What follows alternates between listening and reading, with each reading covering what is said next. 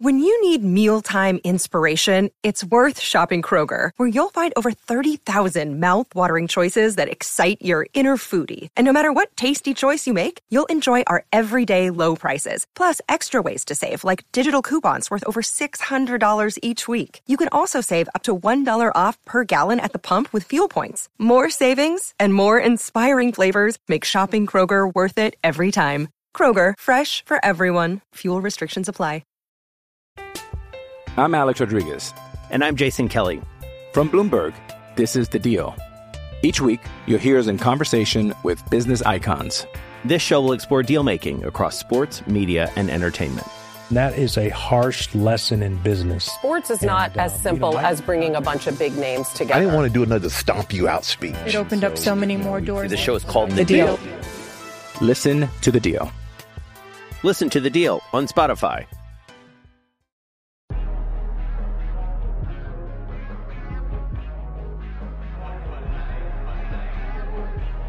Hey guys, this is Emil Heskey, and you're listening to the guys on Cop End Fracas.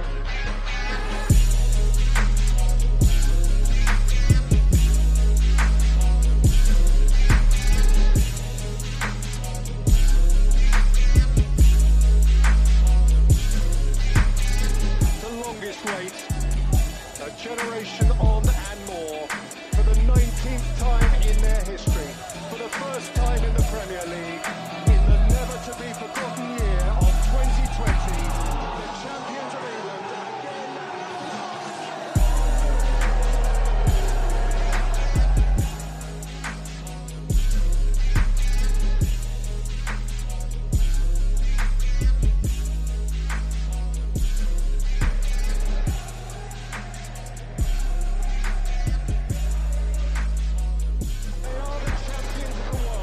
What is going on, people? You are now locked in to the latest installment of the most must-listen to LFC podcast on the East Streets.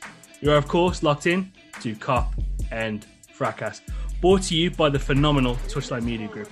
I'm your host, Chris, and I'm joined by some of the truest OGs of the podcast. I am joined by Fahy, Julian, and Mush to discuss what has been a fantastic weekend for everything Liverpool Football Club. Gentlemen, how are you doing as we start recording? Fuck the ops. You get me? That's what I want. Fuck the ops. Like anyone can get it. We're out here on a title run again. Yeah, that little fall off that we had, it scared us a little bit, but we keep the ting tucked. And obviously certain man in Manchester, not the red side, because they're already in the mud. Look, some cracks there, and we're out for blood. We're out for blood, If it bleeds, we kill it, and that's what we do. Of course, a quote from the fantastic 80s film Predator starring Arnold Schwarzenegger, Jesse the Body Ventura. Mush, how are you doing, brother? Listen, similar to my guy Julian, I have 3 words. Don't fucking move. All right? That's all I'm saying to whoever feels it's applicable right now. What an introduction this is, by the way. I've not felt energy like this for a while. And I'm going to pass it off to the main man himself, the phenomenal Fahy. Landers, take us home, baby. Take us home. How you doing, guys? I'm gonna mellow it down a bit, man. We've got a lot to say, but come on, all 3 of us can't be all fucking hyped up. All 4 of us, really. I'm gonna mellow us down a bit, and then when we start talking, then we can really start hyping up the situation. But yeah, I'm good. Hope everyone else as well. You're such a wall. Of course, as we get into this crunch period of Liverpool FC season, the only place to be for the best possible Liverpool football content is the Cop and Fracas Patreon page. Subscribe now from just £3 per month, not per week, per month, where you'll have access to a wealth of fantastic Liverpool podcasts, both video and audio. It's just an absolute goldmine of stuff. We're around about 3 episodes per week of bonus content in addition to the main pod. It's the only place to be, really. And I'm not saying that from a biased point of view. It is just the best place to possibly be. We've got a load of competitions and fantastic stuff coming up as well. So please do stay tuned to what we have on the Patreon page. What a weekend this was for Liverpool Football Club. And I'm going to start off with you, Fahy. talk to me about the atmosphere in the ground, kind of before and after the goals, because it seemed like in moments in the first half where the players really needed the crowd, and in the second half, it really looked like the crowd needed the players. Yeah, so obviously I was at the game. Harold was at the game as well. I would say going into the game, the weight of expectation was like, basically, we're going to smash them apart. So everyone was going there to watch drilling, basically. So it was like, you know, like when man load up like Pornhub or X-Hamster, and you know, I can't relate, bro. I can't relate. Yeah, whatever. All right, anyway. Hang on a minute. What filth are you watching saying X-Hamster? You nasty man. Whoa. Fahi's got a registered account. Listen. You better be using a VPN. You know when you load up that kind of content, you're getting ready to like watch something really enjoyable, and everyone went to Anfield that day thinking, yeah, we're gonna hand out drillings. So everyone was expecting a drilling. We saw the team sheet. I think there were a few murmurs about the fact that both our fullbacks were rested.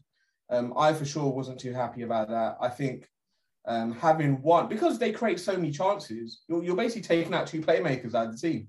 So that was a bit worrying. But other than that, it was all good. As the game went on, first half, it was all good. Positive vibes, nothing too heavy. It was a typical 3 p.m. Saturday crowd, to be honest. But what I really noticed was they got so much louder, and by they I mean we as well, myself and Harold and everyone else. We got louder the moment Norwich scored. We were like, oh shit, yo, we need to like pattern up. We need to sort ourselves out. We need to help the boys. Literally, the moment Norwich scored, the crowd just went up another gear, probably another 2 gears, and they were just so much better. And obviously, we're going to speak about the goals and stuff, but one person who was really influential in getting the crowd going was Thiago. And like, these are things you won't see on camera, but the way he was G'ing up the crowd, he was literally raising his hands, telling everyone to start singing more, which was really cool. So it went up in atmosphere the moment we conceded the goal. The conductor of our midfield, and now the conductor of the Anfield atmosphere. Fantastic stuff.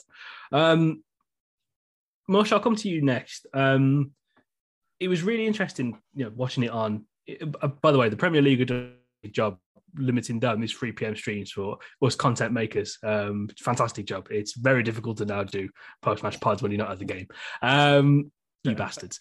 How it came through on the screen to me is, as soon as that Norwich goal went in, and it's an absolutely wild goal, how it just comes off Matip, it just felt like that catalyst for everyone to kind of think, okay, cool, we need to take this incredibly seriously now. And boy did the Reds respond as well. Yeah, I mean, it's an interesting kind of half to assess, because I don't think there was any point where we all support this team, and we have seen some games where about 5 minutes in, you can tell that Liverpool Football Club are going to struggle to even create a chance today. And it wasn't like that at all. I thought the approach was healthy.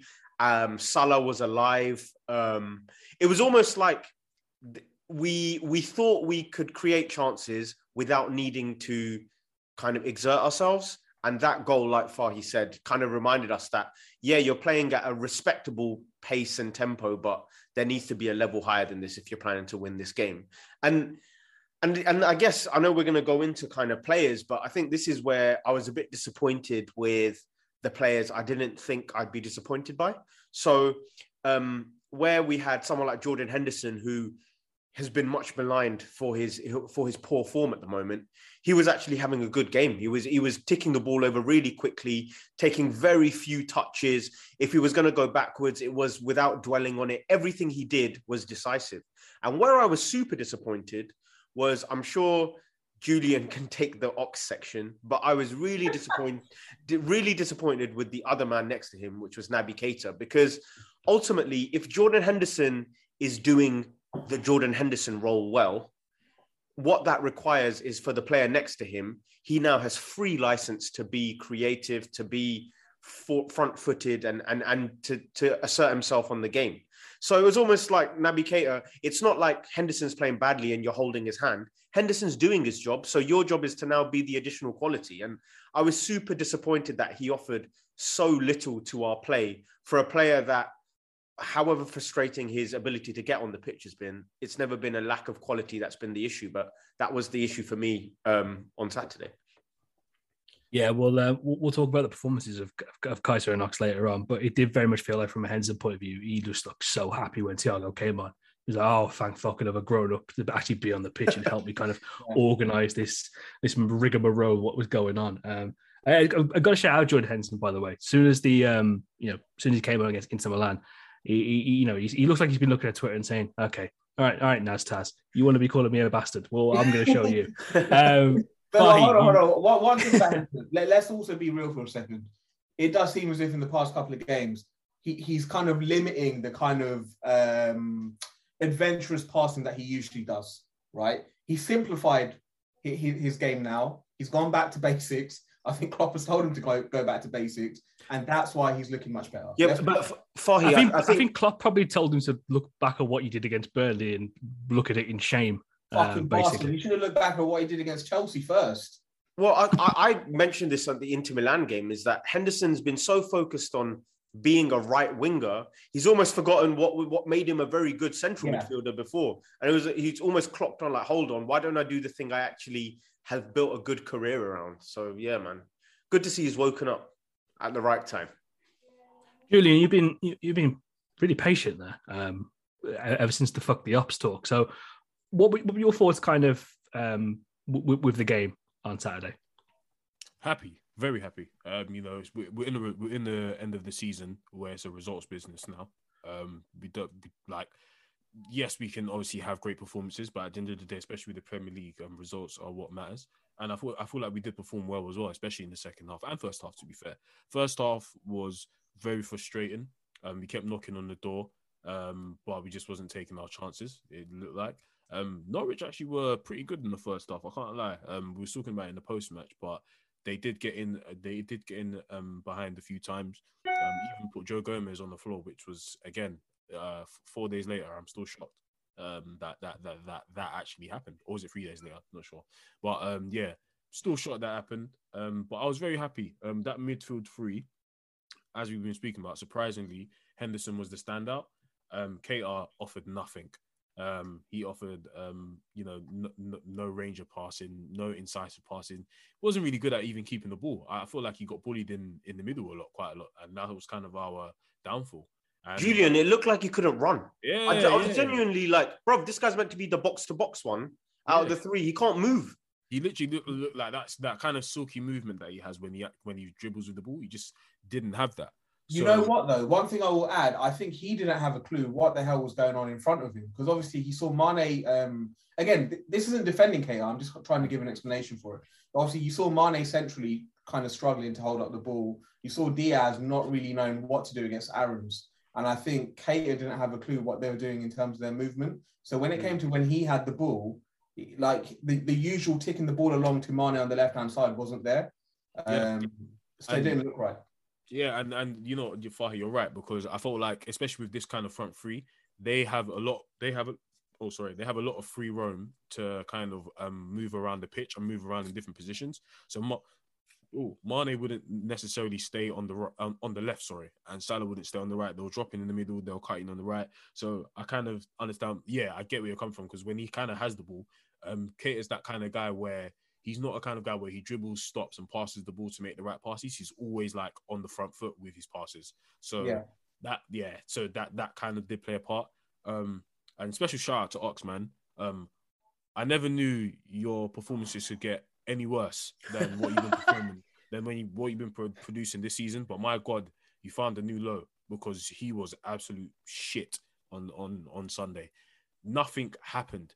Every single time he got the ball, my heart sank, because I was like, bruv, this guy's going to either lose it, do something stupid, which is I try to do a pass that he can't do, or try to shoot from outside the box. And he done one of the three. Ox, my God.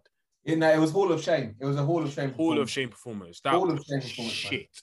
Honestly, I've got a bit of sympathy for him, but I'm going to touch on that later on. Please. And you know why I've kind of run out. And to your point, you know why I've kind of run out of sympathy for him, because you've been here, you've been playing, and it's not like it's one of them ones where it's like now we have the excuse of but he's coming off of a long-term injury. Ox has been playing. Ox has got good minutes this year.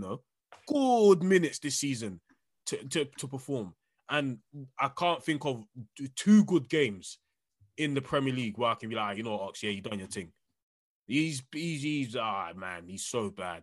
Like, makes me sick. My issue with him, it's not even a fucking ability thing. It was just his attitude in that game, man. Head down, not chasing anything, not tracking back, not moving forward when there's space to run into. And any chance he got near the box to crack a shot, it would just crack a shot. Didn't hit anything on target. He was misplacing like 25% of his passes. It was piss poor, man. Against the worst fucking team in the league, against a midfielder. I don't even know who their fucking centre midfielders are, but they seem to boss him about. Hold tight, Peter, because what he said was correct. Ox cannot play in this midfield.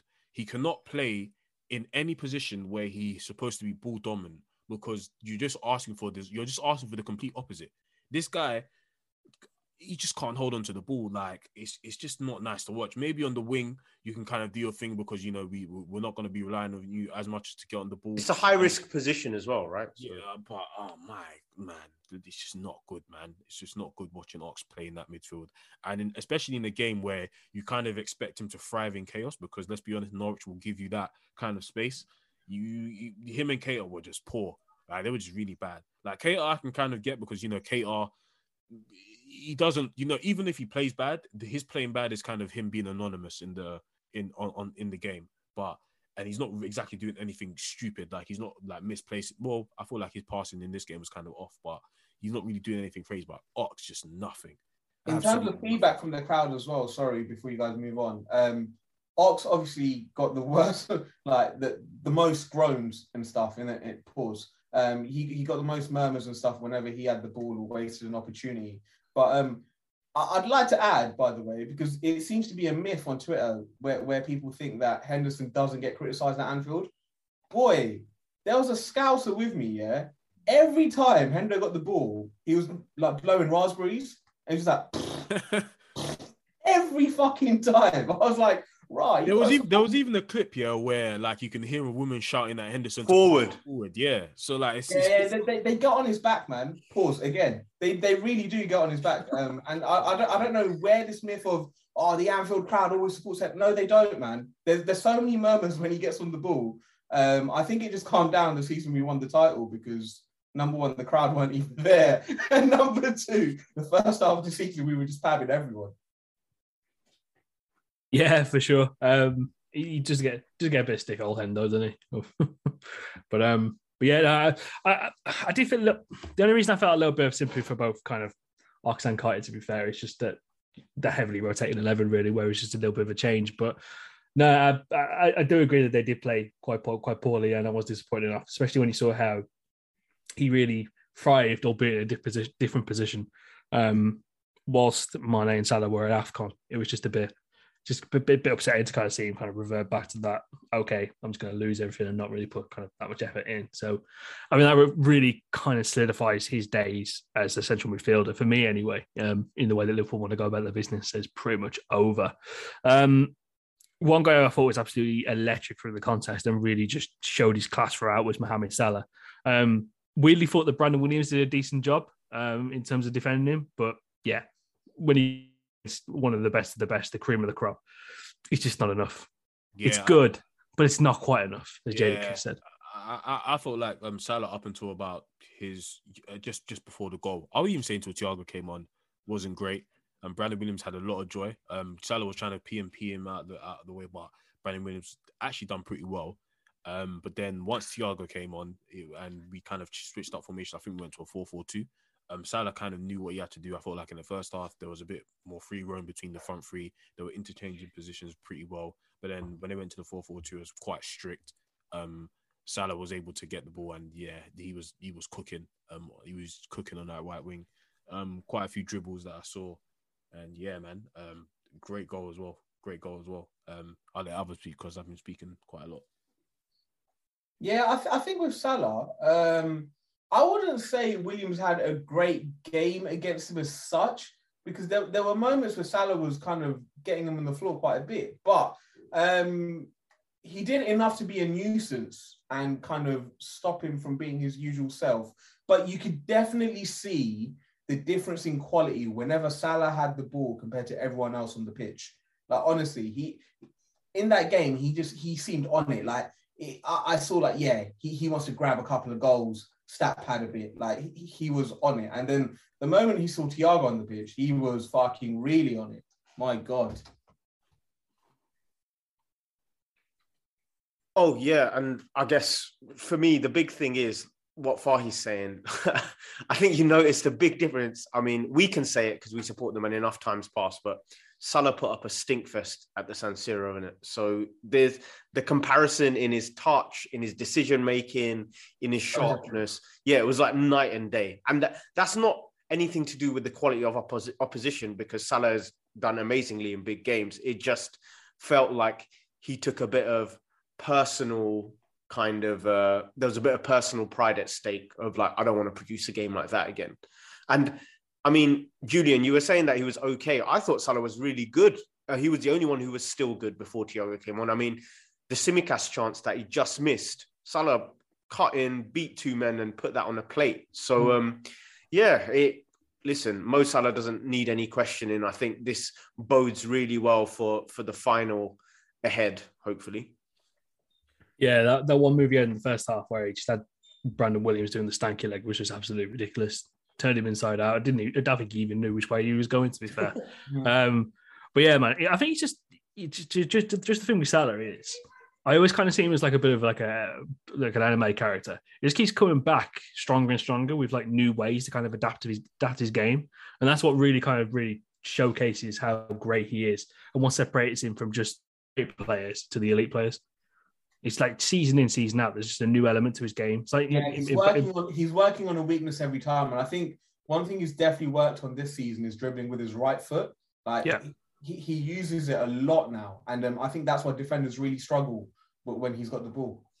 Yeah, because he doesn't even like rely on his pace anymore that much. Like when he needs to, when there's some open space, he can do it. But he can just beat you in so many different ways. It's just must be the most frustrating thing as a defender. I think that bodes really well for Salah's career going into his 30s as well, because what you just said about not needing to depend on pace, when you've got other tricks to your arsenal where you can now go either side using your right or your left foot. Your passing has come on so much as well. Like this is why I'm so desperate for him to get that contract, because there's no doubt in my mind where you get like an Aubameyang situation, for example, where the aging happens moments after the contract signed. Like this Mo Salah is going to be Mo Salah until he's about 33, I think. So yeah, and physically he's a beast as well, man. Like you can just tell, like even when he does, as you mentioned, lose that pace, as we've all said, he's adapted his game so well. So I think like when he does lose that burst of pace, the fact that he's able to dribble and even defenders are going to try and physically take him on, he'll be able to get goals in that way. So yeah, man, credit to Salah. As again, we all say he deserves that. If there's anyone in this club, his club's history even, that deserves the kind of money that he's demanding, or deserves a kind of, deserves just anything out of this club, is him, because he's just physically amazing. Technically, he's getting to being one of the best. And his contract ends when he's like 33, 34. Like this is 2022 now. Like footballers don't age at 30. Footballers age like fine wine, especially if they take care of themselves, which Salah definitely does. Devout Muslim, not on the drinking thing, not on no getting no snooze, in the club. We don't mind a Christmas here and there, man. It's fine. Christmas don't affect the career. That's fine, man. So what you're saying is put a Christmas clause in the contract? Yeah, onesie clause. Yeah, but he needs to chill with that though, because I can't lie. Every time man does haram things around Christmas, it's like that's kind of the business end of the season. Like maybe if we're like 10 points ahead, like post a young Christmas picture in it. But I can't like if we're like, come on, man. Like if we're in a PTR race, he needs to. You can't be doing them haram things, bro. I can't lie. You do it, man. It's a quick round robin before we move on. Would you pay Salah $400,000 a week on his next contract? £400? $400,000 a week. Oh. £400. Yeah, of course you would. Pay it myself. 100% I would. I think there's so many ways you can look at it. Going rate for players of his quality, market value and branding, just the sheer level and current performance level he's operating at. I don't see where the logic is to not pay him that. Apart from, literally, unless you are buying Erling Haaland or Kylian Mbappe, and I'm literally saying only those two players, unless Liverpool Football Club are planning on buying either of those two, there is no one else who is worth that money ahead of Salah. Why? It's not my money. It's not my dad's money. It's not my mum's money. So yes, pay him whatever he wants. Are we going to do it? No, we're not. I also understand why people would not want to stretch the wage structure for him based off his age and also the repercussions of that and the implications of that. Sorry, but yeah, I'd pay him. I don't think we are going to pay him though, and I'm slowly getting to the point where I think he's actually not going to sign a new deal. Fucking hell, you miserable bastard. Julian? Bro, it's not miserable though. Where's the contract? Why has he not signed it? Where's the contract? I don't know. Exactly. Like, clearly there's something not right. So I don't really understand what the hold-up is anymore. Julian? Yes, and I agree with what everyone said, but simple. He's the best player in the world. Pay him like he's the best player in the world. So for me, it's not going to be a contract that will age like milk. And if someone knows about milk, it's mush. Applause for that. I've been waiting patiently for about 3 minutes to kind of slot that one in. This guy's been thinking, how can I bring milk into this conversation? I did forget earlier on, and I really do apologise to both my esteemed guests here, my co-workers, and to our Cop and Fracas audience, that we did have a segment planned for today. We've had it planned for about a week now, and it revolved around a bit of a call, really, a bit of a cooking session around Anik of Pit Stop Fracas fame and, of course, Cop and Fracas fame. He's notoriously known for his wild shouts and accusations about all things Liverpool Football Club. And simply, we were just going to question him on his logic and the way he comes to these conclusions. But unfortunately... We can't call that logic, Krish. We can't call that logic. Respect the word logic, please. Fair. Delusions. There you go. There we go. Didn't even know that was the right word then. But yeah, he was due to come on today to, answer for his crimes. You can consider us like the Geneva Convention in a way, the Hague. But he pussed it out, man. He left us high and dry to celebrate his birthday like a bad bee in Club Live, going, yes. And it is what it is. Going up on a Tuesday. That's his kind of vibe, fam. He's a fam. Anik, you ran, fam. Anik. There was a big list of people ready to be on this pod today, man. I have never seen that much demand to come on this before. I've never seen it. Never seen it. The waiting list was insane. I've seen shorter lists for people waiting to get PS5s. It was unbelievable. It was going to be such a fantastic cooking session. But yeah, I'm just so sorry to our audience that we couldn't really deliver that to you, and hopefully we can deliver it to you in the near future. But if people keep running from the grind, I don't know how that's possible. And yeah, you can really tell by the disappointment in my voice that truly disappointed from the actions that we've seen from Anik. And yeah, hopefully we'll get him on in the future. Krish, it's shocked but not surprised. That's what it is. I feel like my dad. I'm not mad. I'm just simply disappointed. Back to the football, though. Sadio Mane did play up front. Do you see that being a position he can possibly take up for the remainder of his Liverpool tenure? I hope not. I feel the exact same way. Go on, Julian. Talk us through it. I wasn't too... From what I want to see from a striker, I wasn't too impressed with what I saw. And it's not a... It's kind of so. I'm really interested. I'm really interested to see what lens you're all viewing it from as well. Are you viewing it from what we kind of see as a traditional striker, or what we see as what the Liverpool striker is supposed to be as a bridge kind of number 9? I think both, because I feel like you need you for Liverpool. Like, we're not, as much as we love to call Firmino the system. At the end of the day, he wasn't too far away from what a striker, or a striker that Liverpool wants to have, can bring. Strikers that I rate, that are top level, can always link up.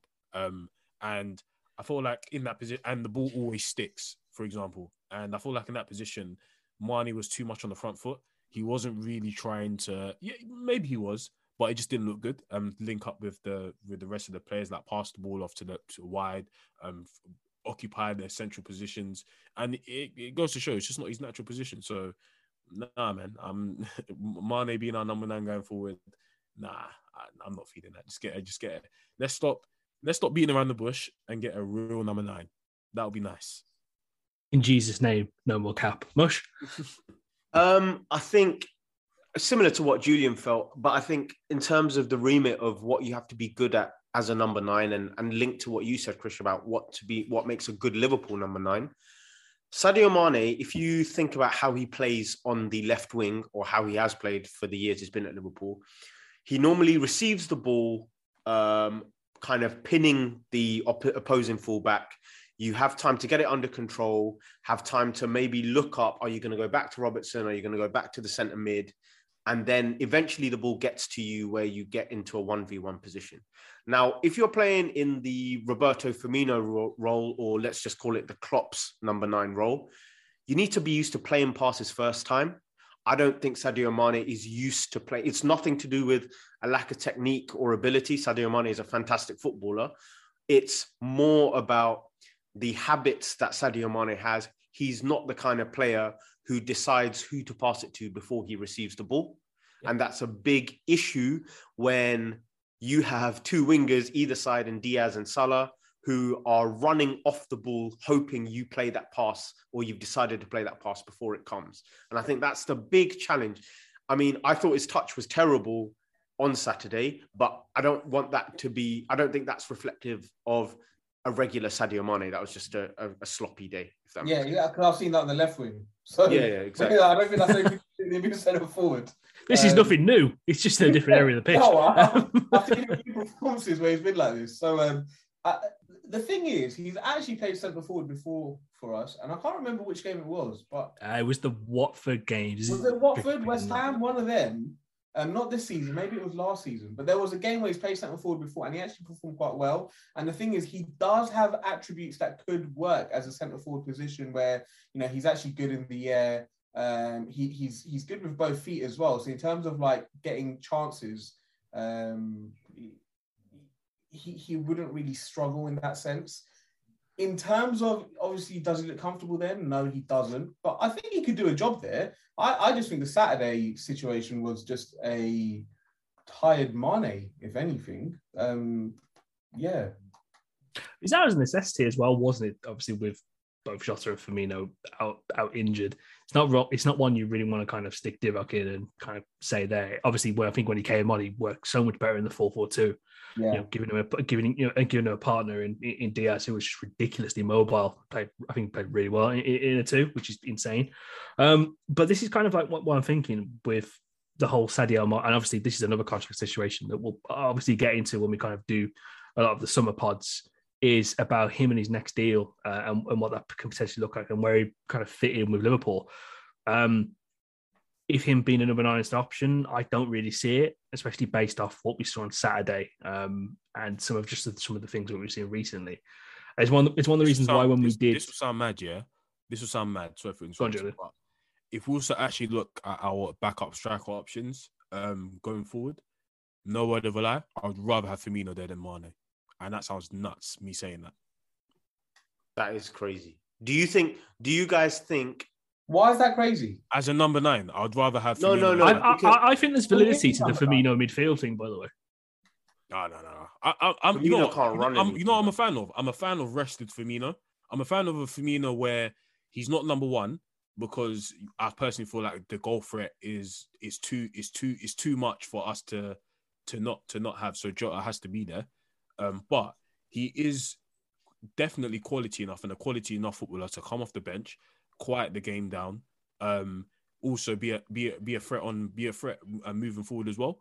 Because he's great on corners. He's great to actually make the ball stick, and he can actually get in behind when he's actually not trying to, settle the game down or play the full 70 minutes, and he's kind of like a bit tired, so he's decided to link up and assist for Salah and Mane.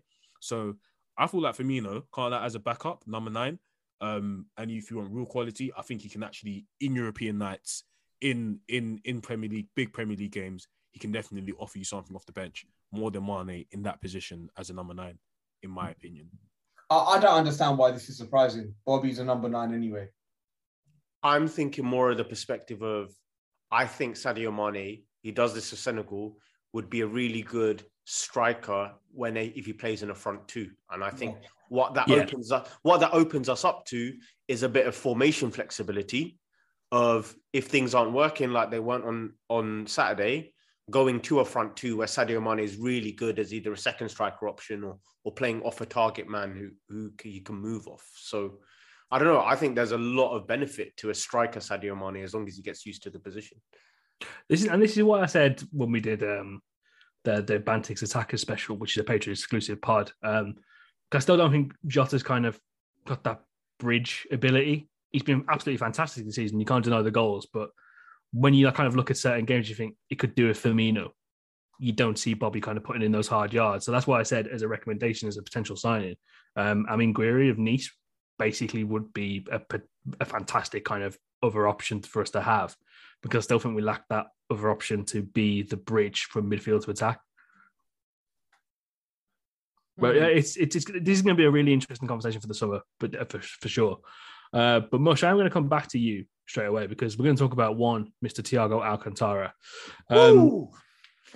He comes on and absolutely just changes the game for me. Talk to me about how you've been impressed with this man. Bro, I think there are certain things that maybe if someone's not a Liverpool fan and they're watching and they're thinking, what are we expecting to see of Thiago? People need to understand Thiago right now, after Fabinho, is our best tackler. He's probably the best runner we've got at the moment. He's obviously got all of the composure. He's the best forward passer. It doesn't need to be all half volleys and grass cutters. Thiago just elevates how we play because he is just the best midfielder we have. And it was so evident. It was nothing to do, again, with who we were playing against. These Norwich players were dealing fine with every other Liverpool player that they were up against. Thiago came on, and every way they tried to nullify him, closing him down, didn't work. Cutting off his options, didn't work.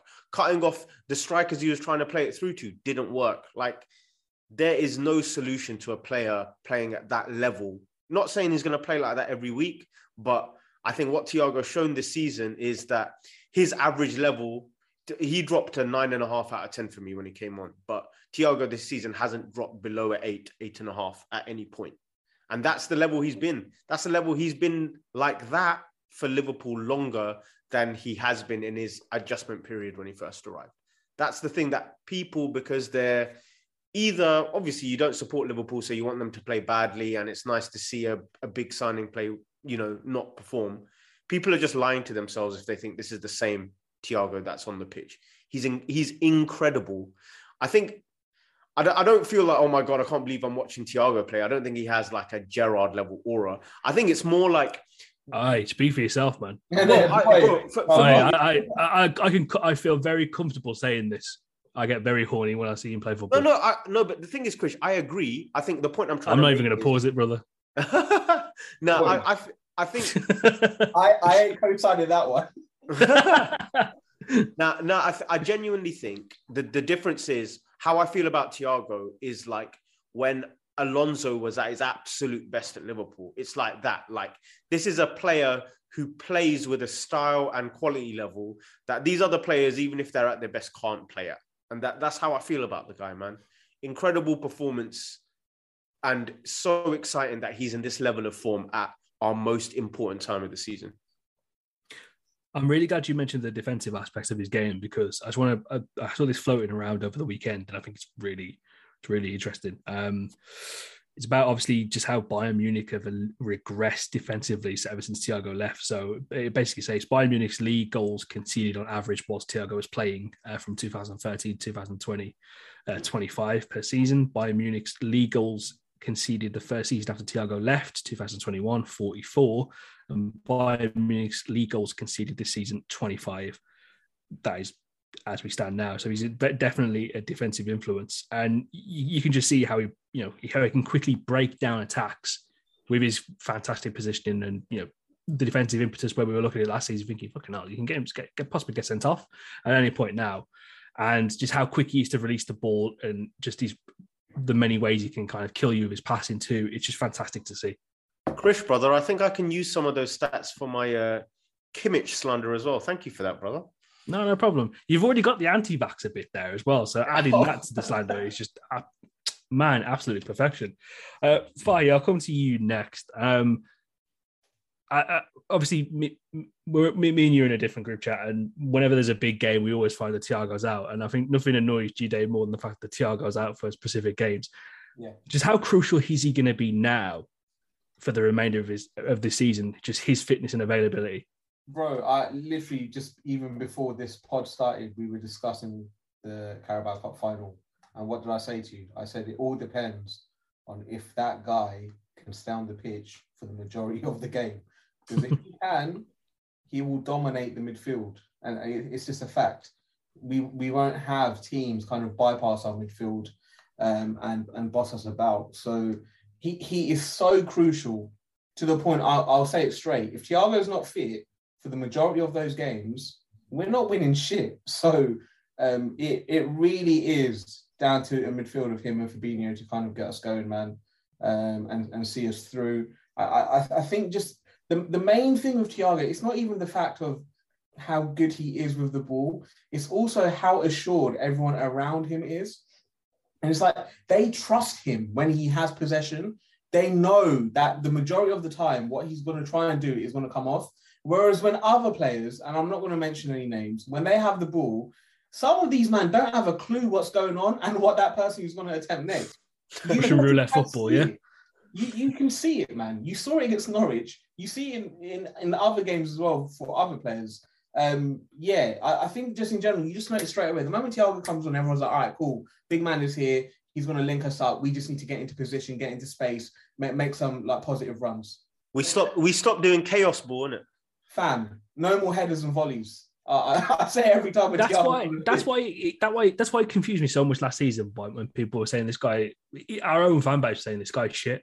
Like, what's he doing? He's slowing us down. I was like, no. He's the exact thing that we need. He's both the controller and the conductor of this Liverpool team. You know what it is, though?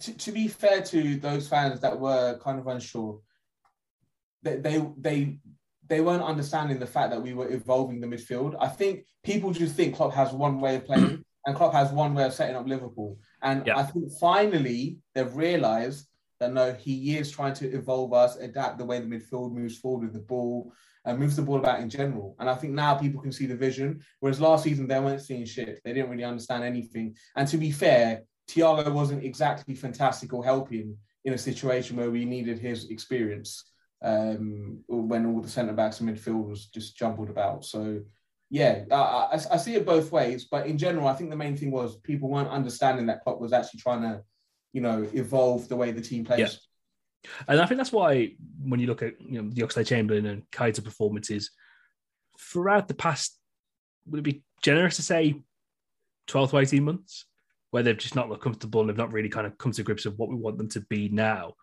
They're for an old version of the Liverpool team. And that's why I think it'd be crucial for this summer that we really... I personally think that we'll get two midfielders in this summer regardless.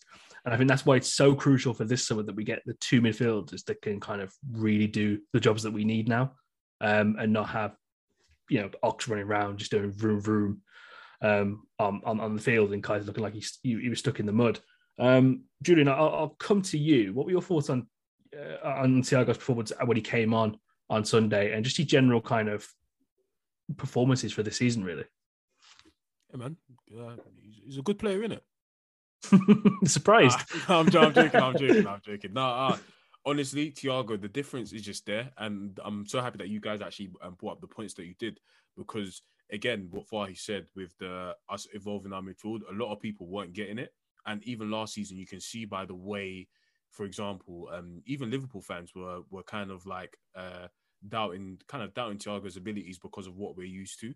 We're used to our midfielders kind of not being midfielders. we're used to them kind of being, obstacles for people that are trying to attack our fullbacks to get past. Man calls the 3 midfielders obstacles. No, rules, because let's be honest, like, when it was apart from Fabinho, when it was Gini, Hendo, and Milner as our midfielders, like, let's be honest, like, we wasn't actually looking at our midfield for creativity, for them passes which will take defenders out, even calm in the game. Apart from Henderson at times, because he's just the captain and he shouts a lot. Even just calm in those games, but I definitely feel like Thiago and I think Keita was part of that, but the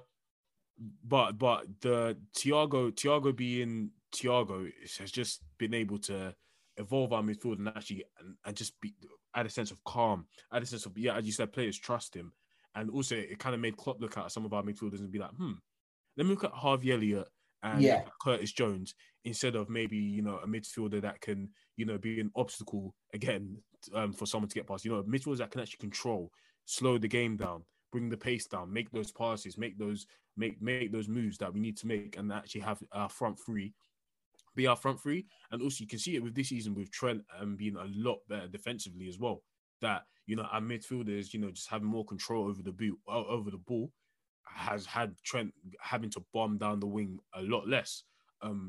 Trent is not just an inshallah guy anymore. He's a guy that can actually get into midfield, link up play with Thiago, link up play with Salah, and just make those incisive passes. And then when he needs to make the crosses, he'll make the crosses. And he's the best playmaker in the league. Yeah, he is. He honestly is, by a mile. And the fact that we have him from right back, and even goes to show with me saying that he's better defensively this year, hasn't even affected his assists. He's the best playmaker right now. So, yeah, man, props to Thiago and props to Klopp for actually evolving this midfield. I feel like it was a season, I feel like for everyone to see it's been a season too late, because I feel like Klopp did want to do this last season, but due to his injuries, we wasn't able to see this midfield in this best version. And I feel like we're getting to that, where we're able to let ballers ball instead of, again, having obstacles. Do you know what's so funny about this, like, adamant belief of people who don't watch Liverpool that Liverpool are still operating in this, like, 2019 model, is that the Brexit midfield can't even play like that anymore. These men cannot run.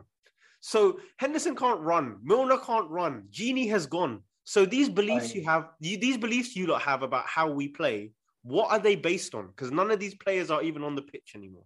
That's why Henderson in the 6 is just so much calmer than anything. Yeah. You know what I mean? Can I just ask one question? Is it true they were calling Gini White Now Dumb? Yeah, that is my favourite. All it took was to add a B. All it took was to add a B at the end of the name for it to become the. When the cavemen discovered fire, it was just like something really simple they just did. It's like added the B on. It's like, okay. You know what I feel so bad for Wijnaldum? Yeah, it's like he literally could have just left with no slander if there wasn't this toxic, sneaky little subsection of Liverpool fans that feel like he was the god and savior of our midfield and he was the reason why we wasn't conceding any goals. Like, bruv, if you just left him like Lucas Leiva, because that's how I see, man, basically. Like, you won a Champions League, you won a Premier League, hold tight, you in it, but you're not that good in it. You was a stopgap. Let me not disrespect him, not call him a stopgap, but you was a player, a good player, athletic, done your job. You had bare miles on you, and we should have just left it at that. But no, we had to overcook it. We had to over-season it, over-marinate it, and have a sneaky little fan base of Gini Wijnaldum lovers that just want to suck him off every single time. Bro, the things they were saying, we're going to regret it this season. The main thing is availability, blah, blah, blah. We've still not replaced Wijnaldum. Right there. Gini needs to hold that, because if you think you're going to become top-played player at this club for shielding the ball and flipping... and passing the ball to the most obvious player next to you when we can see 15 other passes on, Gini needs to hold. Listen. He was great for what he needed to be useful. Great. He was a fantastic servant of the club, but I am gutted I did not come up with Wijnaldum. Honestly, I am fucking fuming. And I'll be honest. Like, let me not even, because it sounds like I'm being harsh on him. Listen, I'm gonna echo everything Fahy said. amazing servant. He's a legend. He's a club legend. Oh, relax. No, not. Well, I mean, at this current rate, he'll be available for the Legends game when he comes back in the indoor arena. Masters. What are you saying? Masters football. Masters football, man. It's coming back. This club calls Neil Mellor a legend. So in that fact, yeah. Hey, great goal against Arsenal. All right. We need to start having standards, though, man. Like Gini Ronaldo, in my opinion, icon. Yeah. For the moments that he had as well, icon. Yeah. But that's what I mean, though. What I mean is his name will like he contributed to this great era of. Yeah, he's an immortal, man. He did the one thing that so many people before him and so many teams before them couldn't do. They won the league. You will go down in history for that. But football-wise, you will not be missed. I'm Alex Rodriguez.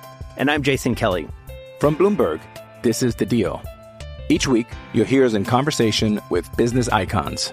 This show will explore deal-making across sports, media, and entertainment. That is a harsh lesson in business. Sports is not as simple as bringing a bunch of big names together. I didn't want to do another stomp you out speech. It opened up so many more doors. The show is called The Deal. Listen to The Deal. Listen to The Deal on Spotify. There's still weird people who still think he could do the Holland thing for Liverpool, which is absolutely insane. Chris, all it takes, Chris, is bro. All it takes is for Liverpool to drop a point, and then I see that idiot's name reappear on the flipping TL. Like he would have done anything in that result. We'll lose flipping 3-1 away to flipping, I don't know, whoever, pick any team, Leicester. Brother, Gini's there. We would have created more chances, scored more goals. I'm like, what Gini Wijnaldum did you lot watch for the last? The government are telling us not to shield anymore, let alone Klopp. So, and I'll be honest, yeah. Like, if he was in this midfield now, yeah, out of all our midfielders, no word of a lie, he's probably only better than Ox, and maybe Henderson. In terms of on the ball.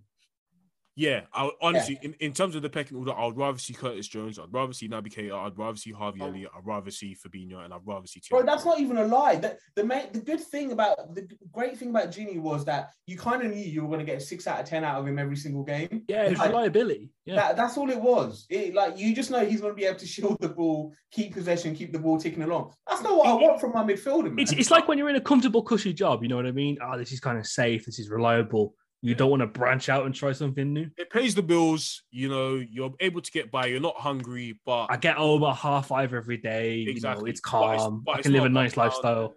You don't have bad beats on your table. You're not living. Bro, everything serves its purpose eventually, innit? So in the same way we outgrew your Chans and Lallana's and all that, Gini's time came, man. We outgrew him. Thank you. I'll be ordered. Lallana, a young fit Lallana. Pause. He was cooking. He will be cooking in this midfield, but yeah, he will be cooking. Obviously, rotated 11 for Gomez, considering the circumstances. Obviously, playing right back doesn't do that bad. It's what to be expected. Just an inverted fullback, really. Wasn't expecting too much. He was just a little bit safe and reliable, as to be expected. Ironically, I think the next time we do see him will probably be against Norwich. I have a very fun Costa Shimicast stat for you, and I had to double check this about 6 different times. Last season, across all competitions, he only played 97 minutes of football. Yeah. I can. Serious? I can definitely. Yeah. Actually, no, it is true because Andy Robertson played, was it every minute of the season? He did. Yeah. He played every minute of the Premier League season. And plus, Shimikas was out for quite a while. He had quite a few weird little injuries. He had COVID for a while as well. There's also man didn't sleep, bro. Those bags are finally gone after a year and a half. Yeah, bro. It looked like he didn't recover from COVID from time, bro. Bare bags, true. Long COVID in there. Yeah, I genuinely can't believe that because he didn't play Champions League. I think played one game in the FA Cup in the league. He was off the pace as well. Yeah, and he got cooked by Rashford. And then I think League Cup or something, he must have played there. But apart from that, I'm not surprised. I don't remember, and that's why I wanted to sell him because I was like, fam, if you're gonna give us 97 minutes in the season, bruv, that's mad. That's nuts, but I'm so happy he's come on. And I'm randomly laughing because I'm remembering some tweet I saw about. So I can't remember what actor it was, but he looked great in some award ceremony, and then someone was like, "This is what Tsimikas would look like if he slept."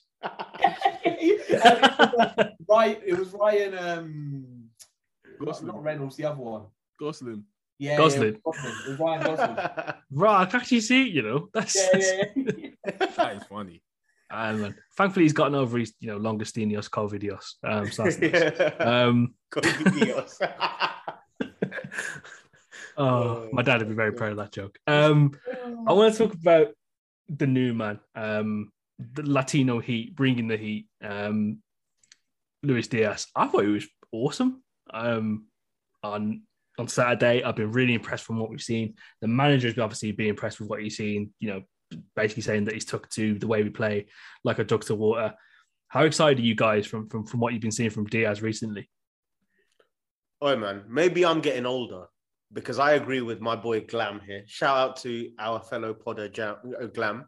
But I called him Jam. Jam, yeah. Because I know what I'm about to say. That's why. But literally, we had certain guys, members of the pod, saying that Max Aarons had a good game.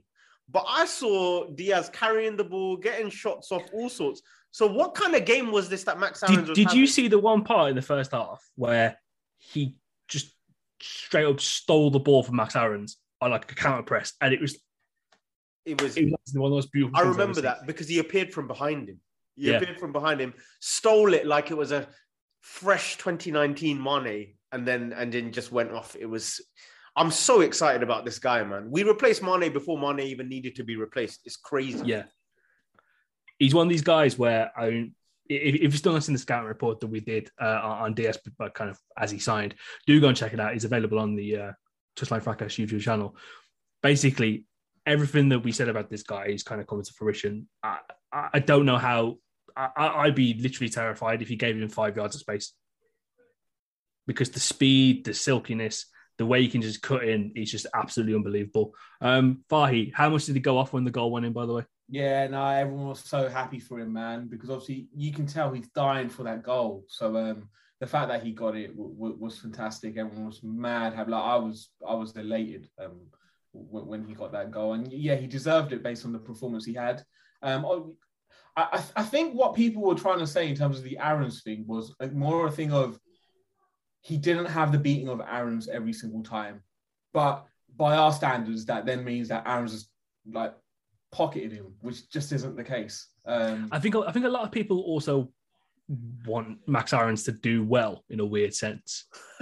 Is it like that? What kind of uncle vibes is this, bro? What do you? Why do we want Max Aarons to do well? I don't know. I just look like a decent lad in it. It's like, yeah.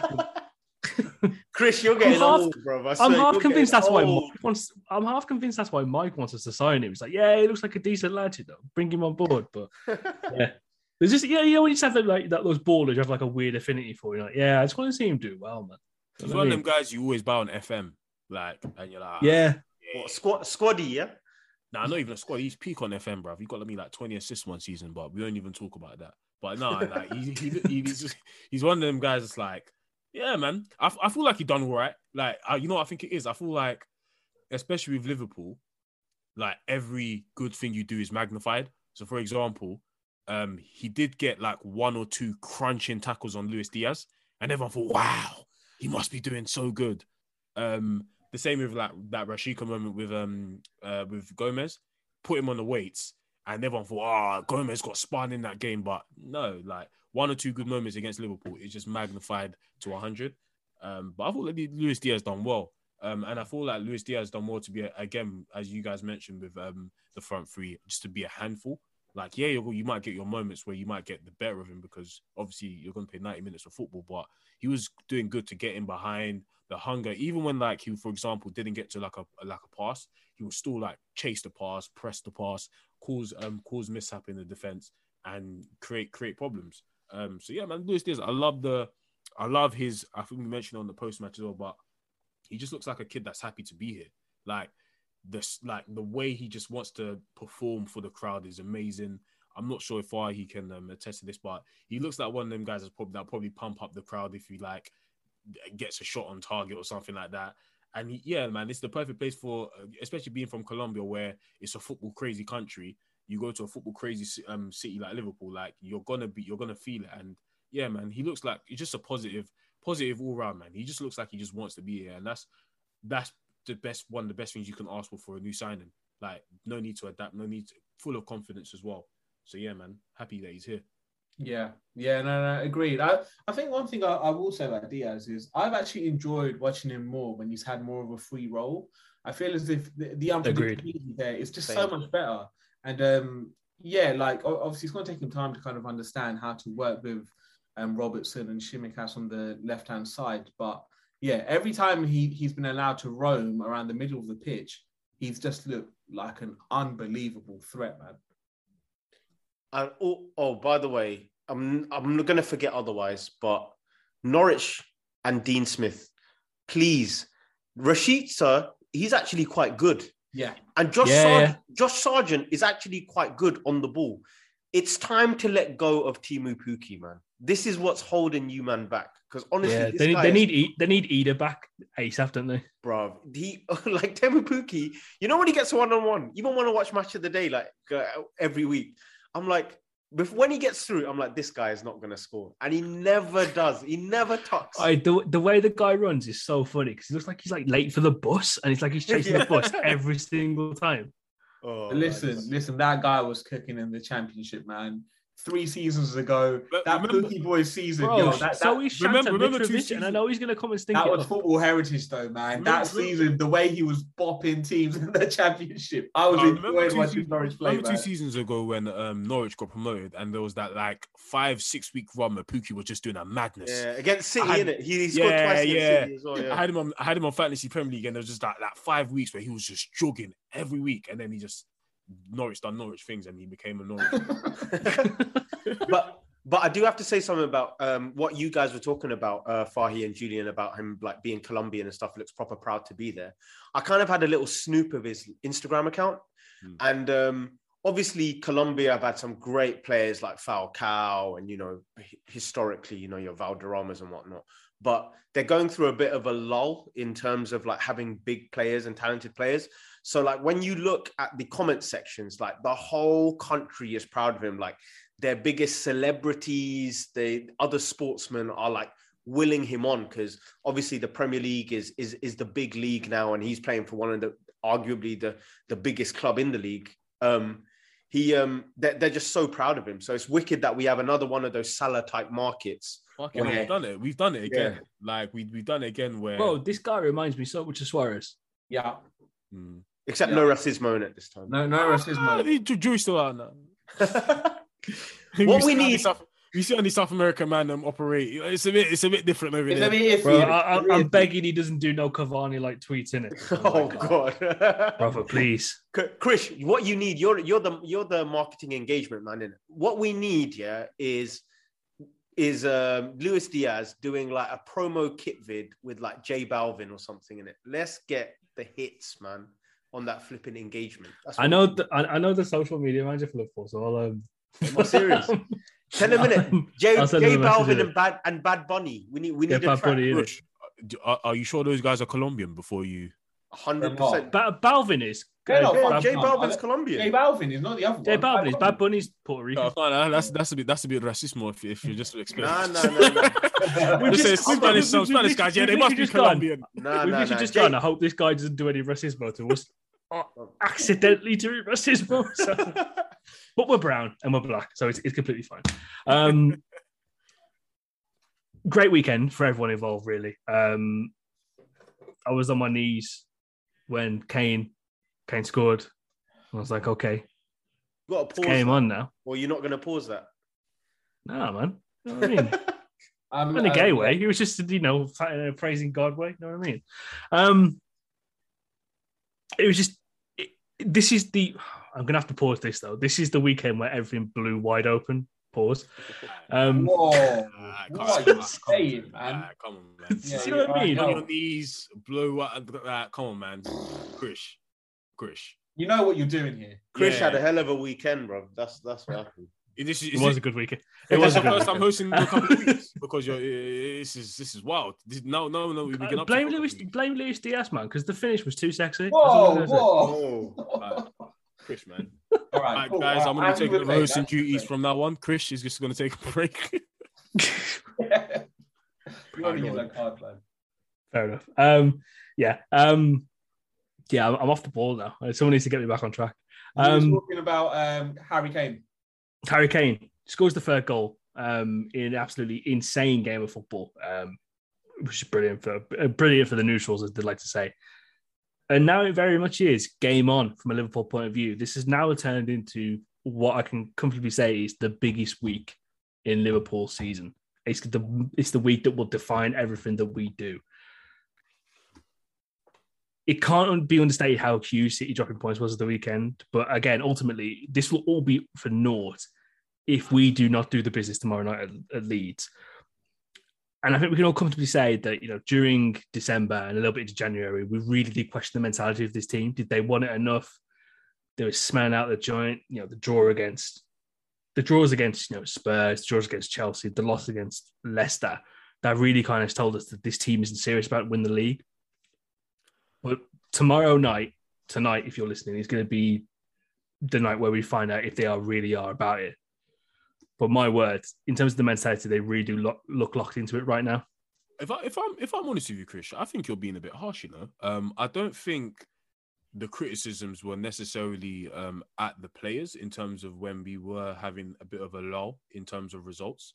It was more the frustrations came more from our summer, our upsetting summer of not being able to have reinforcements, because we know I personally feel like these players want to win the title, but then we also have to remember that they're human. And there's only so much.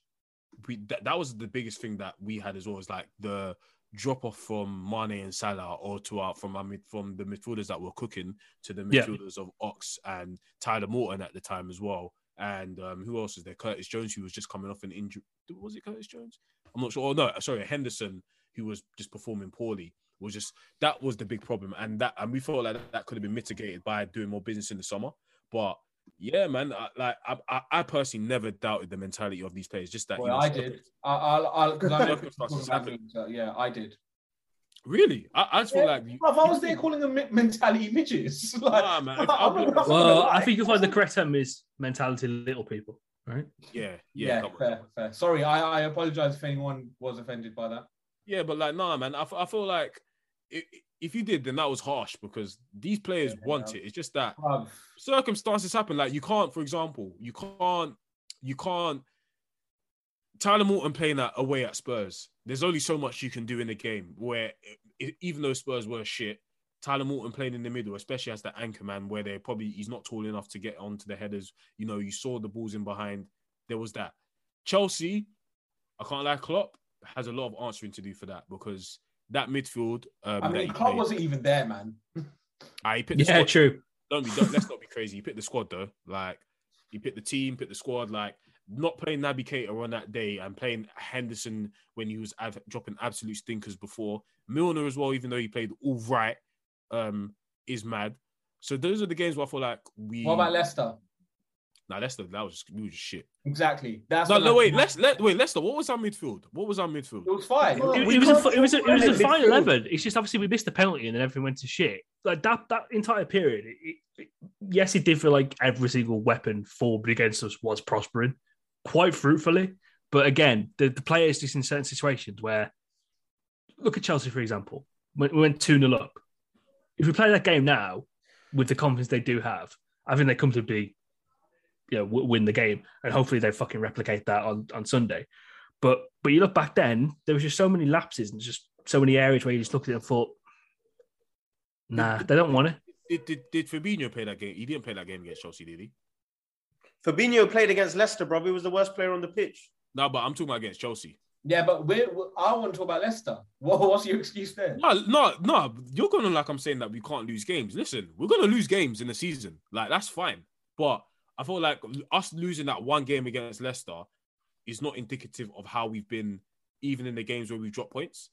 Like Chelsea at home is the only game where I'm like, we should have taken those 3 points. Like we looked like we should have taken those 3 points. We just didn't. But Leicester away, fam, sometimes you get beat in it. Like, even though they didn't have the best team, and that's why my head was cooked, because I'm like, we actually got bopped, and there was no excuse for us not to win that game. Like sometimes they had no centre backs. Yeah, sometimes you get beat in it. Like it happens, but we had a week's rest. They had 1 day's rest. Hey man, you get beat. Amate and Ndidi at the back, you know. Bruv. Yeah, it was two midfielders playing centre back, and it was. Bro, it was fucking.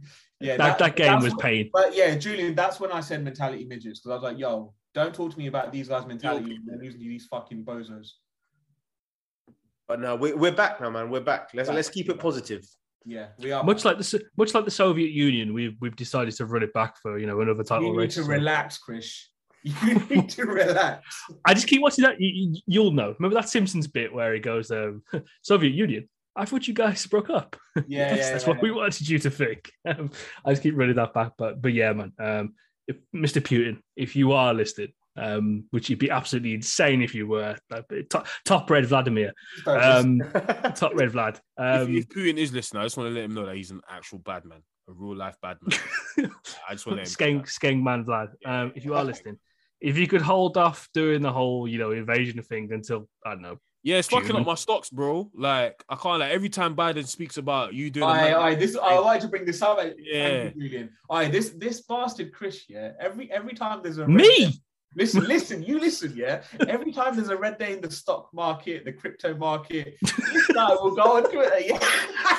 Start mugging everyone off. And I'm like, why are you so bad-minded for, man? This is like people's hard-earned cash. Yeah. Like, why are you hating, bruv? Like, but Biden, chill, man. Like, every time Biden speaks, I have that senile mouth of his. Like, I just see my AMC stock crash, my Xpeng stock crash, my Neo stock crash. Because no one's going to invest, bruv. Like, anyway, a quick side note, Putin. Do you know how tangented we are off Liverpool Football Club at the moment? Right, man, we've turned into dysonomics, isn't it? This is not even a topic related to a player which is like outside of football. This is how did we even get to Putin from here? I mentioned Soviet Union that we're running it back. Yeah, I can't. If we bought Konoplyanka, whatever that brother is, and he was still here, then we might have made it irrelevant. But... Right, he's seeking political asylum wherever he is. You fucked. But yeah, I mean, I've got nothing against. But investor and whatnot. But I mean, if you got crypto though, like you're moving mad. Like, bro, yeah, if you got crypto, you're moving crazy. Me, I'm investing in real companies. Like if you got crypto, like I have no advice for you. That's nothing to do with Putin and them. What's this stock and fracas? Yeah, what's going on there? That's the name of the title. Stock and fracas. Wall Street fracas. Yeah. I was doing some interesting. You know me. I look at the stats a little bit too much. City's recent woes in the last few weeks, the Southampton game, even go back to the much heralded Arsenal game where they actually won. But Arsenal fans do have that one as a victory in their books, you sad bastards. They've not looked like the immovable object that they usually are this season. And I was doing a little bit of a deep dive. It's very noticeable in the quality of chances they're creating and some of the shots. It's a little bit lower than usual, kind of like shots per goal. For City, usually floating around 1.7 to 0.22.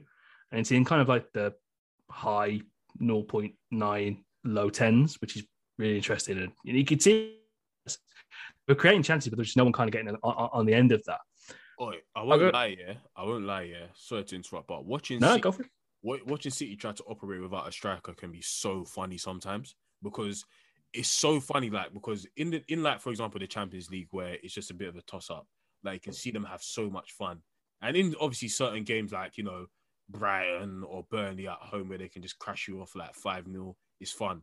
When they come up against a big team, yeah, you can see how techie it is for them to play without. I can't lie, Julian. You're capping, bro. They win 15 games in a row every flipping 4 months, man. They're fine but against a big team. I wish we were techie, bro. If that's what techie is, make us techie, man. No, fam. The only 3 points. We're techie. Right? Like if we win our game in hand tomorrow, the only 3 points above us, and like for a team that's won 15 games in a row, you got to think like. When they come up against big teams, let's be honest. It's a bit mad when you think about it. This could be cut to 3 games. And this is going to be to the next part. I want to ask you guys really quickly before we kind of get onto the Leeds game. They've looked formidable for so long. They've had this big gap between us and Chelsea for so long as well. It's now cut to 3 points. They like operating with that big lead. Do you think now with this, they have to switch the mentality back onto being absolute killers. Do you think they're built for the grind from now to the end of the season? They're gonna lose games, man. Like, they're human. They're gonna lose games. Well, not lose, but they're gonna drop points. Like, what are you saying, Julian? I'm a human being, yeah? Yeah, I'm a human being, bruv. Like, come on, man. Like, there's only so much you can do, bruv. Sterling's been, I'm a young black man for too long. Like, he's fuck off. Like, bruv, how much do you... Do you know what I love about when Julian gets in this bag? Is the points have no logic. He just hopes that the hate and the passion is coming off as logic. There's nothing you said yet. I said Keydron Bright, you know. Oh my god. Like, how much you want them to do? Like, they're gonna drop points, man. Like, give us something in it. What are they gonna drop points? Because you said you just gave Sterling some slander in it. Give us a reason why. You know, this is one of them things, yeah, where when man talks, you just have to listen in it. Like, wait, I'll tell you why. You know why? Because remember the Champions League heritage thing, like that I was talking about last summer. There was every single conceivable reason for why Man City had to win that game against Chelsea in the Champions League. And what did I say? Champions League heritage. They don't have it. And I told you. And everyone was telling me it didn't make sense. And look what happened. Champions League heritage happened. Bro, man's doing Lil Jon Whisper, you know. Welcome to ASMR Fracas. I'm your host, Krish. So I'm telling you, bro. I'm telling you. Let's never do that again because someone's going to do something nasty with that. They're human beings, fam. I'm telling you, bro. But Julian, they've got Premier League heritage. So where is your point going? Yeah. Yeah. Yeah. They have that. Yeah, man. Yeah. Fair enough. You got me there. You got me. One thing I will say about City this season is they're quite slow getting started, man. There are certain games where they're not bopping straight away, and the Southampton game is a really good personification of it. Yeah. And another thing I'm going to say, and it may seem controversial, but they always look better when Kevin De Bruyne is not playing. And I swear to you, I'm not trying to take the piss. I genuinely feel as if they play better when he's not there. What you're saying? He's like Chelsea without Lukaku. I think that, but the thing is that I don't think that's indicative of him. I think it's more a case of they over rely on him to do something. Yeah, because I can kind of see it. Like when he's not on the pitch, there's a lot more movement in terms of one is more like, I'm willing to get on the ball and pass and go. But when it's Kevin De Bruyne, more ownership. Yeah, they literally pass the ball to him. It's like Liverpool. It's like into the box. Certain Liverpool games when Gerrard didn't play, everyone else had to get a bit more impetus. Obviously, the level of the players around him was worse off. Chris, you can't put this on the airwaves, man. You can't start saying this stuff, man. People are going to I'm saying Gerrard was so good that he managed to crumble some of the shittest players I've ever seen and put them into third place finishes every year. Kevin De Bruyne could never. You know what I mean? When Gerrard wasn't playing, that's when Kaut was cooking on the wing. He had loads. I was like, right. See what we're saying? Gerrard had Kaut. This guy's got Bernardo Silva, Keydron Bryant, and fucking Jack Grealish, on the piss every weekend. Before we move on to the league segment, I'm going to ask you all a quick question. Do you believe that Liverpool can do this and win the league? Mush? Fucking hell. Fair enough. Yeah, I believe Liverpool can do it. I think the only worry is one, which is how Spurs had to play to get a result against City. Is there an easier way of beating City? I'm worried there isn't. So then it just comes down to we have to win every single football match because City probably won't lose another football match in that way. So that's my only worry, bro. City I hate them. They're so weirdly, they score so many goals, yet they're still so boring. Like I don't for the sake of football, I don't want them to win. Because they copy and paste the same goal. Like if you're gonna score the same goal 4 times in a game, like I'm not gonna really be interested, if I'm honest. Julian, I don't watch any of their games, I'm not even kidding. Same. I don't even watch the highlights. I don't watch the highlights either. If they win, innit? Like, I checked the score. They're 2-0 up, minute 38. Mahrez and Sterling. Well done. Okay, now let's worry about everyone else. I'll watch the big games, but other than that, they're regular fodder games. I don't fucking bother, man. That's my night. I feel like they're not going to come up against a team like Brighton at the moment. Because Brighton are making a bit techie for him. They would love a team like Brighton because Brighton plays the exact same football as them. And when you play the exact same football as Man City and they're clearly clear of you in every single aspect, they'll kill you. Do you know who they need to play against? They need to play against Wolves because Wolves will stink it out defensively as well. And that's when they just about grabbed the win against Wolves as well. Yeah. I think, have they got a second game against Wolves still? Yeah. I genuinely, Wolves' defensive record is fantastic, man. So, that's where I'm thinking there's some points there to be dropped. Who else has a good defense in the league this year? Maybe a West Ham? Chelsea. Well, Arsenal seem to think they have the best centre-backs in the league. Arsenal they won. So, I mean... Yeah, man, they won against them. They've already beaten them this season. That day will go to memory books, man. Fucking hell. They won, man. That Rodri goal never happened. Do you believe? Who, me? Yeah. I said one thing in January, and I said, if Mush believes, then I'll believe, because Mush was right last time. So Mush started changing his tune around middle of Jan, and he started saying it in the chat that, he can see how we could win it. So for that reason, if he's believing, I'm believing as well, man. It's all down to Mush, though. Not the players, not the performances. Julian vibes, yeah? Yeah. I too believe in Mush. I know Mark is currently shaking this table in frustration listening to saying, why is no one listening to me in these videos? Yeah, I've been telling them since September, man. Listen, if we were listening to Marco, we would have flipping Minamino, Redmond, and flipping, I don't know. Gineppo. Yeah, Gineppo up top, man. Don't listen to that Marco guy. Yeah, man. Marco might have to be... Marco kills me, because he'll jump on the main pod. He'll be like, oh, yeah, so I said this actually on this day, on this episode. I'm like, bro, you say a lot of things, you say anything and everything. So, it's all good, referring back to what the good stuff you said, but talk to me about Gineppo.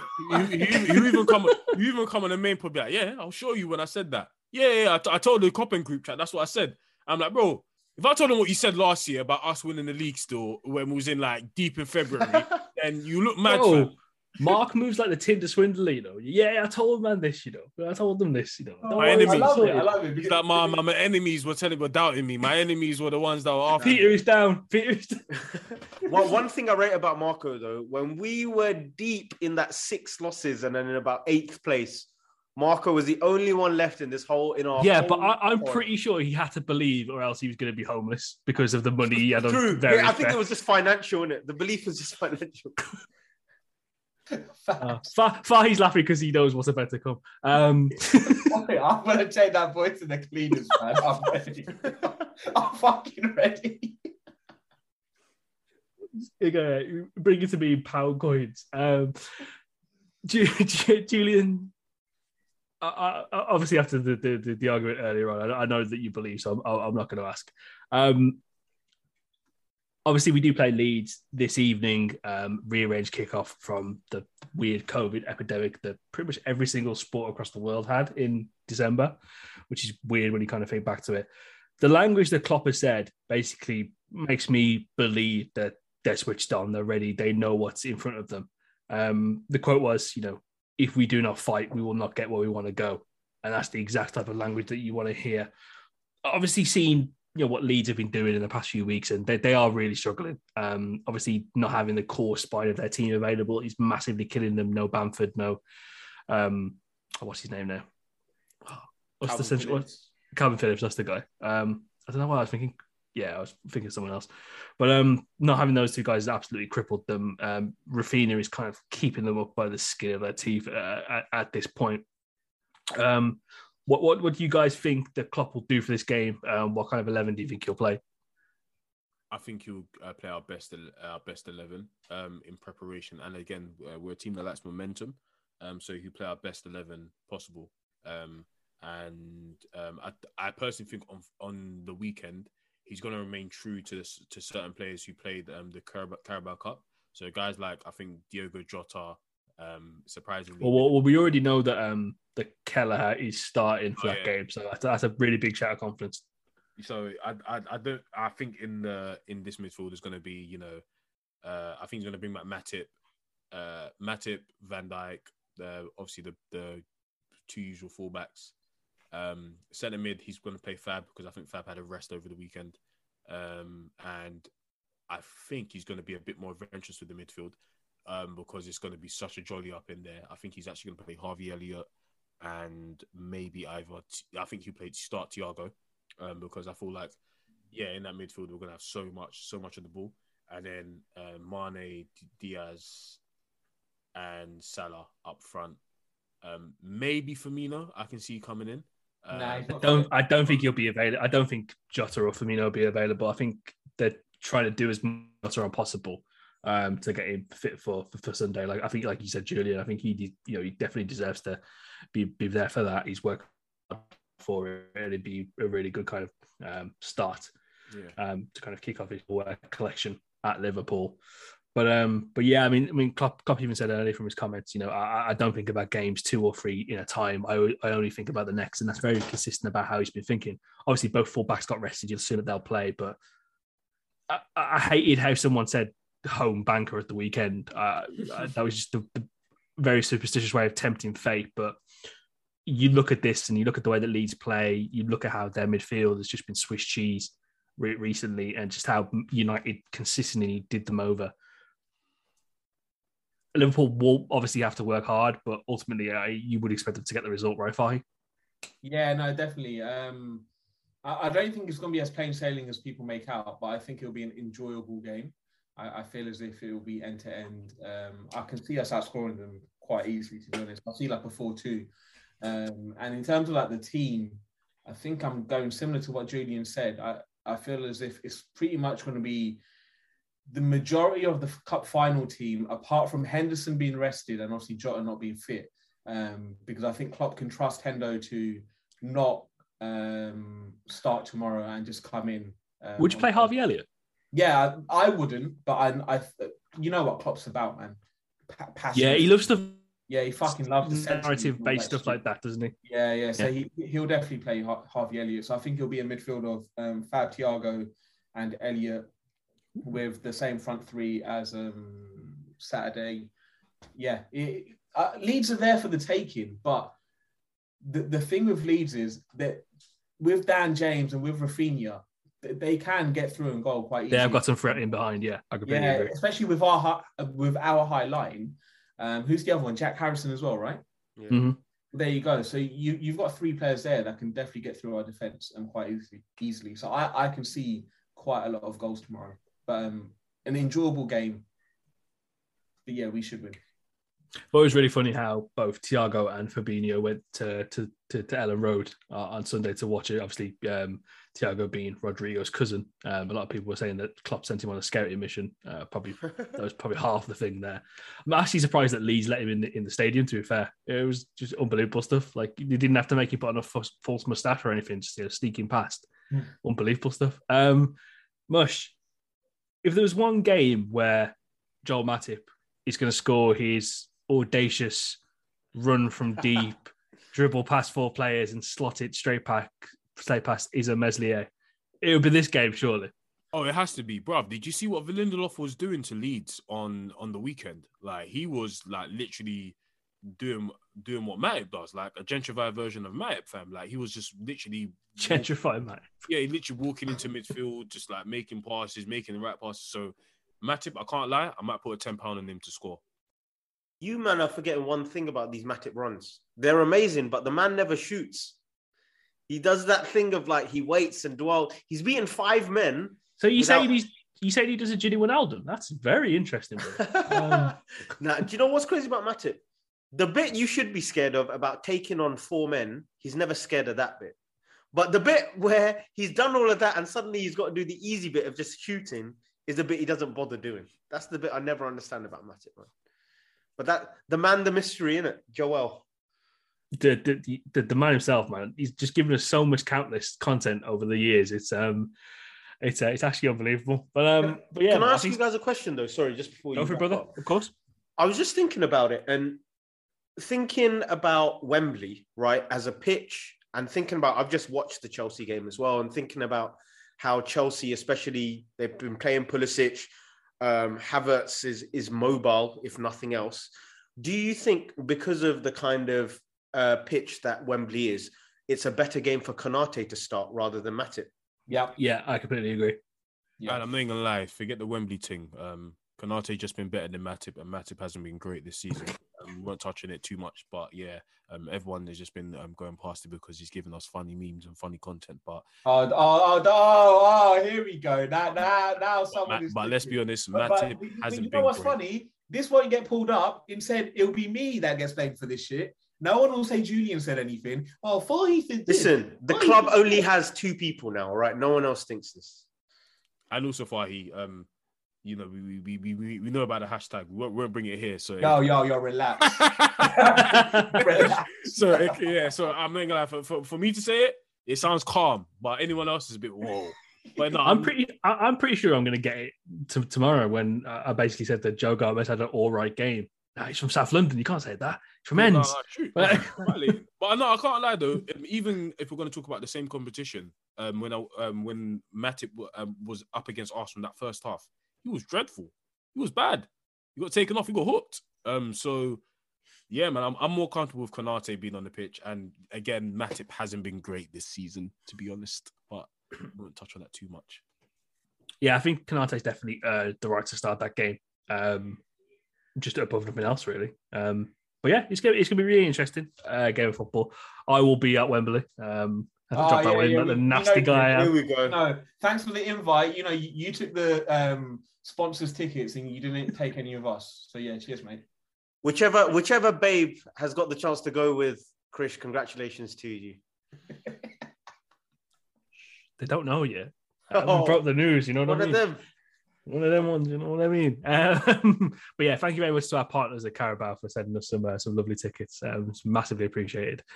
We appreciate you for noticing us as the fantastic podcast that we are. Yeah, you appreciate them. I don't. I ain't get shit.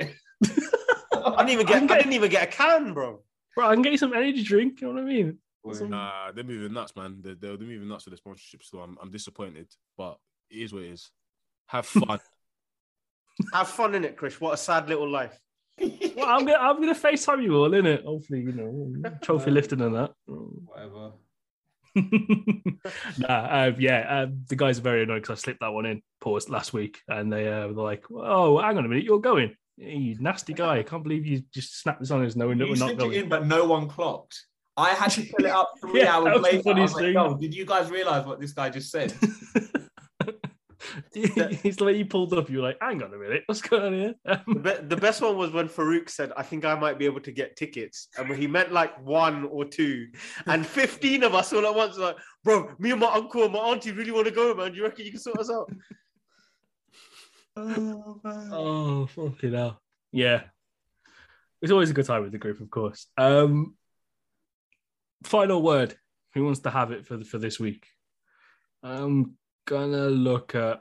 You gotta go, Julian, man. Julian's been Julian, man. All pod. But the final word.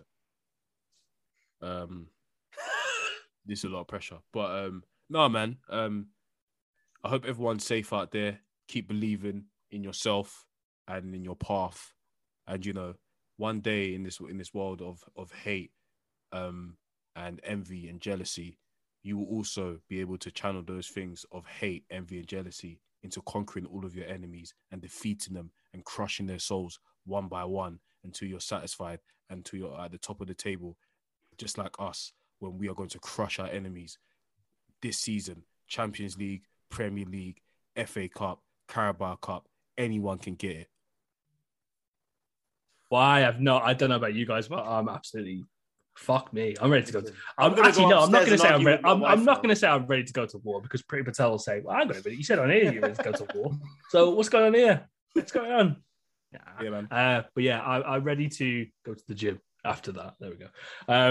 But yeah, that has been an episode of Copper and Fracas. I hope you've enjoyed listening to it as much as we've had fun recording it. Of course, for all of your pre-match, post-match, Chelsea final, Leeds game tomorrow content, subscribe to the Patreon page, just £3 per month. The link will be in the bio to this podcast. And of course, give us a 5-star rating and give all the shows on the Touchline Fracas, Touchline Media Group Network 5-star reviews. It's fantastic content for free. So by default, you have to give it 5 stars. But yeah, I've been your host this week, Chris, and I've been joined by Mush, Fahy, and Julian.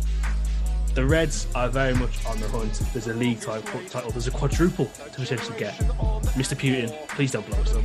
Until next week, we'll see you soon. For the first time in the Premier League, in the never-to-be-forgotten year of 2020, the champions of England again.